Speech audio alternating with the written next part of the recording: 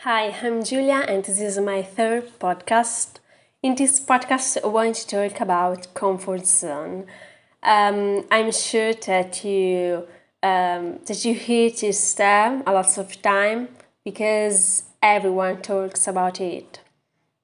A lot of books talks about it. A lot of YouTubers, a lot of psychologists talks about it because it's a very important topic, comfort zone. But for the few don't know this term, what is comfort zone is a situation in which you feel comfortable, you feel at home, you feel secure about yourself, with no challenges and with no difficulties. It's a simple situation in which you feel comfortable. And so this is very important because exit from comfort zone is fundamental to find your way in life. Why?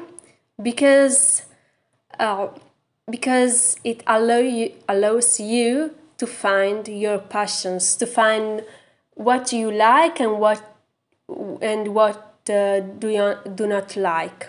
You don't like.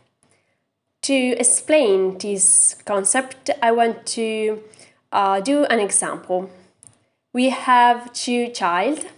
For example, the first child is Tom, the second is Jerry. Okay, and they have eight. They have 8 years old. They are in the same school. They have parents with a similar education, with the same jobs, and Tom and Jerry have the same education. They have the same friends. They are very similar, but they have a one difference. Tom, he was very afraid to try new experiences. He was very introverted and close. While Jerry, he feel very excited when he have to do a new experiences.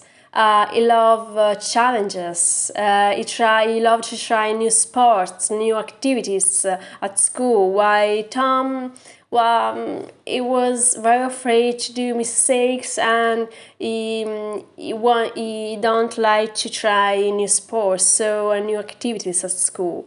And so, what is the consequences of this?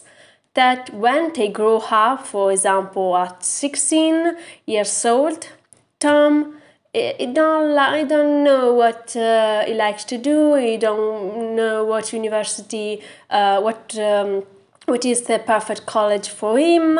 He have never tried any kind of sport, and so he don't know if maybe he like tennis, maybe swimming pool. I don't know because simply he have never tried this sport.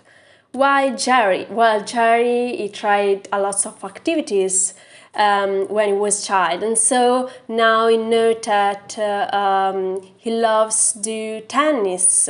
He was a very good player at tennis, and he tried a lot of activities at school, and so he know that he loves, for example, maths, because he loves the activities with a lot of maths in it and logical exercise, and so he know that when was he have to choose a college, he knew what to choose. So this is an example to understand why it's so important to exit from comfort zone.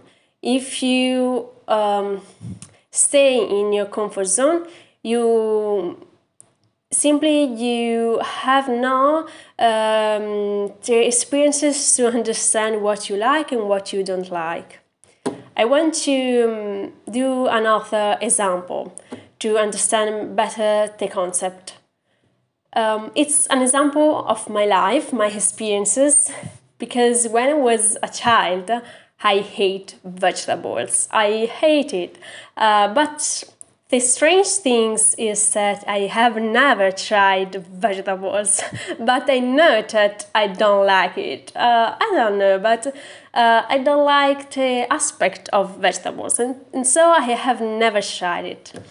And yes, but at 20 years old, I began to have some health problems because I don't like vegetables that are fundamental to health, and in the same time, and I discovered the concept of comfort zone, and so I decided to exit from my comfort zone with in every way. For example, I try new sports, I try yoga, and for example, I try new activities, and I decided to try vegetables for the first time.